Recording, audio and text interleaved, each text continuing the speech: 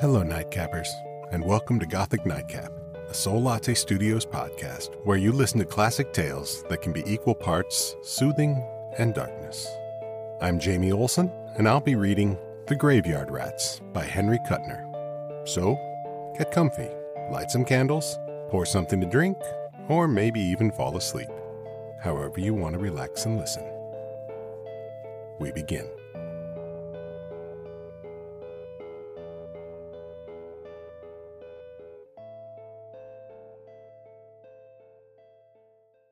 Old Masson, the caretaker of one of Salem's oldest and most neglected cemeteries, had a feud with the rats. Generations ago, they had come up from the wharves and settled in the graveyard, a colony of abnormally large rats. And when Masson had taken charge, after the inexplicable disappearance of the former caretaker, he decided that they must go. At first he set traps for them and put poisoned food by their burrows, and later he tried to shoot them. But it did no good. The rats stayed, multiplying and overrunning the graveyard with their ravenous hordes. They were large, even for the Mus decumanus, which sometimes measures 15 inches in length, exclusive of the naked pink and gray tail. Masson had caught glimpses of some as large as good-sized cats, and when, once or twice, the gravediggers had uncovered their burrows, the malodorous tunnels were large enough to enable a man to crawl into them on his hands and knees. The ships that had come generations ago from distant ports to the rotting Salem wharves had brought strange cargoes.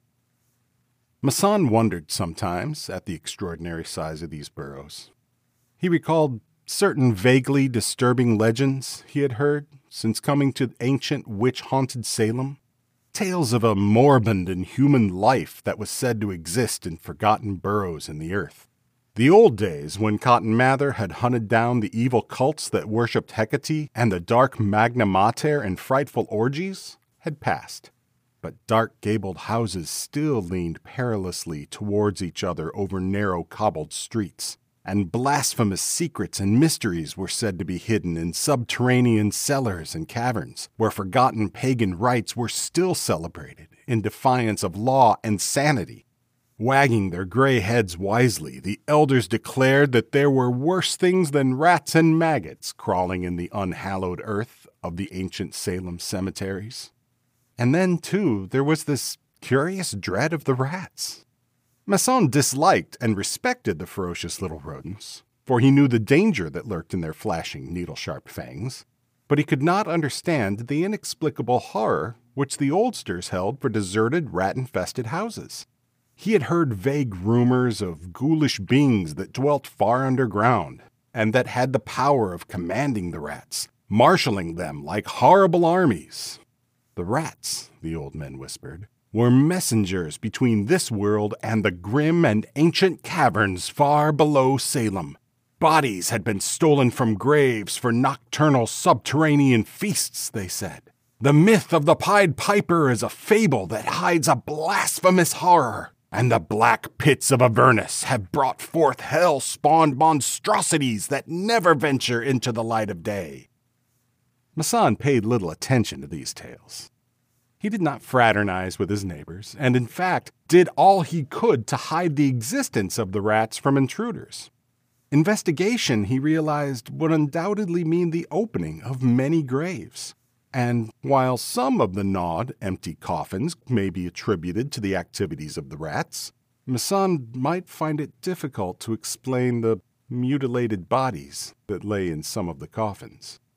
The purest gold is used in filling teeth, and this gold is not removed when a man is buried. Clothing, of course, is another matter, for usually the undertaker provides a plain broadcloth suit that is cheap and easily recognizable. But gold is another matter. And sometimes, too, there were medical students and less reputable doctors who were in need of cadavers, and not over-scrupulous as to where these were obtained. So far, Masson had successfully managed to discourage investigation. He had fiercely denied the existence of the rats, even though they sometimes robbed him of his prey. Masson did not care what happened to the bodies after he had performed his gruesome thefts, but the rats inevitably dragged away the whole cadaver through the hole they gnawed in the coffin. The size of these burrows occasionally worried Masson. Then, too, there was the curious circumstance of the coffins always being gnawed open at the end, never at the top or the side. It was almost as though the rats were working under the direction of some impossibly intelligent leader. Now he stood in an open grave and threw a last sprinkling of wet earth on the heap beside the pit. It was raining, a slow, cold drizzle that for weeks had been descending from soggy black clouds. The graveyard was a slough of yellow, sucking mud from which the rain-washed tombstones stood up in irregular battalions. The rats had retreated to their burrows, and Masson had not seen one for days. But his gaunt, unshaved face was set in frowning lines. The coffin on which he was standing was a wooden one. The body had been buried several days earlier, but Masson had not dared to disinter it before. A relative of the dead man had been coming to the grave at intervals, even in the drenching rain. But he would hardly come at this late hour, no matter how much grief he might be suffering, Masson thought, grinning wryly. He straightened and laid the shovel aside. From the hill on which the ancient graveyard lay, he could see the lights of Salem flickering dimly through the downpour. He drew a flashlight from his pocket. He would need the light now. Taking up the spade, he bent and examined the fastenings of the coffin. Abruptly, he stiffened. Beneath his feet, he sensed an unquiet stirring and scratching, as though something were moving within the coffin. For a moment, a pang of superstitious fear shot through Masson, and then rage replaced it as he realized the significance of the sound. The rats had forestalled him again! In a paroxysm of anger, Masson wrenched at the fastenings of the coffin. He got the sharp edge of the shovel under the lid and pried it up until he could finish the job with his hands. Then he set the flashlight's cold beam darting down into the coffin. Rain spattered against the white satin lining. The coffin was empty. Masson saw a flicker of movement at the head of the case and darted the light in that direction. The end of the sarcophagus had been gnawed through, and a gaping hole led into the darkness. A black shoe, limp and dragging, was disappearing as Masson watched, and abruptly he realized that the rats had forestalled him only by a few minutes. He fell on his hands and knees and made a hasty clutch at the shoe, and the flashlight incontinently fell into the coffin and went out. The shoe was tugged from his grasp. He heard a sharp, excited squealing, and then he had the flashlight again and was darting its light into the burrow. It was a large one. It had to be, or the corpse could not have been dragged along it. Masson wondered at the size of the rats that could carry away a man's body, but the thought of the loaded revolver in his pocket fortified him. Probably, if the corpse had been an ordinary one, Masson would have left the rats with their spoils rather than venture into the narrow burrow. But he remembered an especially fine set of cufflinks he had observed, as well as a stick pin that was undoubtedly a genuine pearl.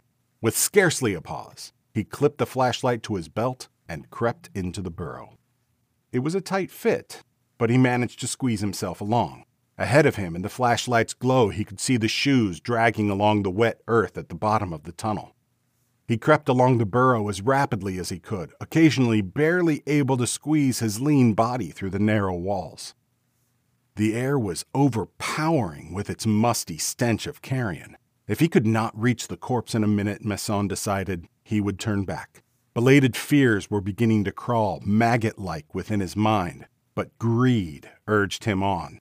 He crawled forward several times, passing the mouths of adjoining tunnels. The walls of the burrow were damp and slimy, and twice lumps of dirt dropped behind him. The second time he paused and screwed his head around to look back. He could see nothing, of course, until he had unhooked the flashlight from his belt and reversed it. Several clods lay on the ground behind him, and the danger of his position suddenly became real and terrifying. With thoughts of a cave-in making his pulse race, he decided to abandon the pursuit, even though he now had almost overtaken the corpse and the invisible things that pulled it. But he had overlooked one thing. The burrow was too narrow to allow him to turn. Panic touched him briefly, but he remembered a side tunnel he had just passed, and backed awkwardly along the tunnel until he came to it. He thrust his legs into it, backing until he found himself able to turn, and then he hurriedly began to retrace his way. although his knees were bruised and painful. Agonizing pain shot through his leg. He felt sharp teeth sink into his flesh and kicked out frantically. There was a shrill squealing and the scurry of many feet. Flashing the light behind him, Masson caught his breath in a sob of fear as he saw a dozen great rats watching him intently, their slitted eyes glittering in the light.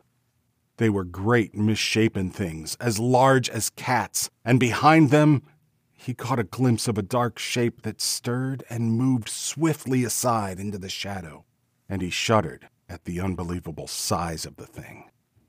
The light held them for a moment, but they were edging closer, their teeth dull orange in the pale light. Masson tugged at his pistol, managed to extricate it from his pocket, and aimed carefully. It was an awkward position, and he tried to press his feet into the soggy sides of the burrow so that he should not inadvertently send a bullet into one of them. The rolling thunder of the shot deafened him for a time, and the clouds of smoke set him coughing. When he could hear again and the smoke had cleared, he saw that the rats were gone. He put the pistol back and began to creep swiftly along the tunnel, and then with a scurry and a rush they were upon him again. They swarmed over his legs, biting and squealing insanely, and Masson shrieked horribly as he snatched for his gun. He fired without aiming, and only luck saved him from blowing a foot off. This time, the rats did not retreat so far. But Masson was crawling as swiftly as he could along the burrow, ready to fire again at the first sound of another attack. There was a patter of feet, and he sent the light stabbing back of him. A great gray rat paused and watched him. Its long, ragged whiskers twitched, and its scabrous, naked tail was moving slowly from side to side. Masson shouted, and the rat retreated. He crawled on, pausing briefly. The black gap of a side tunnel was at his elbow as he made out a shapeless huddle on the damp clay a few yards ahead. For a second, he thought it was a mass of earth that had been dislodged from the roof. And then he recognized it as a human body. It was a brown and shriveled mummy. And with a dreadful, unbelieving shock, Masson realized that it was moving. It was crawling toward him, and in the pale glow of the flashlight, the man saw a frightful gargoyle face thrust into his own. It was the passionless, death's head skull of a long-dead corpse, instinct with hellish life, and the glazed eyes, swollen and bulbous, betrayed the thing's blindness. It made a faint groaning sound as it crawled towards Masson, stretching its ragged and granulated lips in a grin of dreadful hunger, and Masson was frozen with abysmal fear and loathing. Just before the horror touched him, Masson flung himself frantically into the burrow at his side. He heard a scrambling noise at his heels, and the thing groaned dully as it came after him. Masson, glancing over his shoulder, screamed and propelled himself desperately through the narrow burrow. He crawled along awkwardly, sharp stones cutting his hands and knees. Dirt showered into his eyes, but he dared not pause even for a moment. He scrambled on, gasping, cursing, and praying hysterically. Squealing triumphantly, the rats came at him, horrible hunger in their eyes. Masson almost succumbed to their vicious teeth before he succeeded in fighting them off. The passage was narrowing, and in a frenzy of terror, he kicked and screamed and fired until the hammer clicked on an empty shell. But he had driven them off. He found himself crawling under a great stone embedded in the roof that dug cruelly into his back. It moved a little as his weight struck it, and an idea flashed in Masson's fright-crazed mind. If he could bring down the stone so that it blocked the tunnel. The earth was wet and soggy from the rains, and he hunched himself half upright and dug away at the dirt around the stone. The rats were coming closer. He saw their eyes glowing in the reflection of the flashlight's beam. Still, he clawed frantically at the earth. The stone was giving. He tugged at it, and it rocked in its foundation. A rat was approaching, the monster he had already glimpsed. Gray and leprous and hideous, it crept forward with its orange teeth bared, and in its wake came the blind, dead thing, groaning as it crawled. Masson gave a last frantic tug at the stone. He felt it slide downward, and then he went scrambling along the tunnel. Behind him, the stone crashed down, and he heard a sudden, frightful shriek of agony. Clod showered upon his legs. A heavy weight fell on his feet, and he dragged them free with difficulty. The entire tunnel was collapsing. Gasping with fear, Masson threw himself forward as the soggy earth collapsed at his heels. The tunnel narrowed until he could barely use his hands and legs to propel himself. He wriggled forward like an eel and suddenly felt satin tearing beneath his clawing fingers. And then his head crashed against something that barred his path. He moved his legs, discovering that they were not pinned under the collapsed earth. He was lying flat on his stomach, and when he tried to raise himself, he found that the roof was only a few inches from his back. Panic shot through him. When the blind horror had blocked his path, he had flung himself desperately into a side tunnel, a tunnel that had no outlet. He was in a coffin, an empty coffin into which he had crept through the hole the rats had gnawed in its end. He tried to turn on his back and found that he could not. The lid of the coffin pinned him down inexorably. Then he braced himself and strained at the coffin lid. It was immovable. And even if he could escape from the sarcophagus, how could he claw his way up through 5 feet of hard-packed earth? He found himself gasping. It was dreadfully fetid, unbearably hot. In a paroxysm of terror, he ripped and clawed at the satin until it was shredded. He made a futile attempt to dig with his feet at the earth from the collapsed burrow that blocked his retreat. If he were only able to reverse his position, he might be able to claw his way through to air. Air. White-hot agony laced through his breast, throbbed in his eyeballs. His head seemed to be swelling, growing larger, and suddenly he heard the exultant squealing of the rats.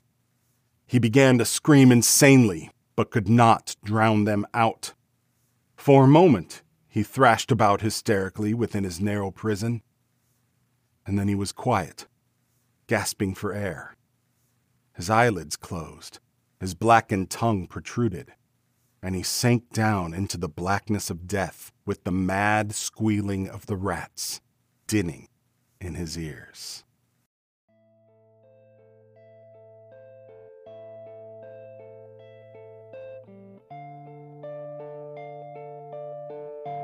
That was The Graveyard Rats by Henry Kuttner, and thank you so much for joining me. Your response and support to this podcast has just been amazing, and I'm so happy to get to share with you some of the stories that I love to read. If you enjoy this podcast, please follow, rate, and review it to help others find us. Also, you can check out my website at solattestudios.com for more information on upcoming story schedules. If you're listening on Spotify, I'd love to hear your ideas for stories to read in the survey on this episode's page. If you're not on Spotify, you can always send me ideas via email on my website. The link is in the description. Also, if you've written a story you'd like me to read, that would be an honor. I'm Jamie Olson, and I recorded, edited, and produced the podcast, so if anything was wrong, it was my fault. Our cover art is by the incredibly talented Amanda Divini, and our music is Astaroth by Koi Discovery. Again, thank you. Pleasant dreams.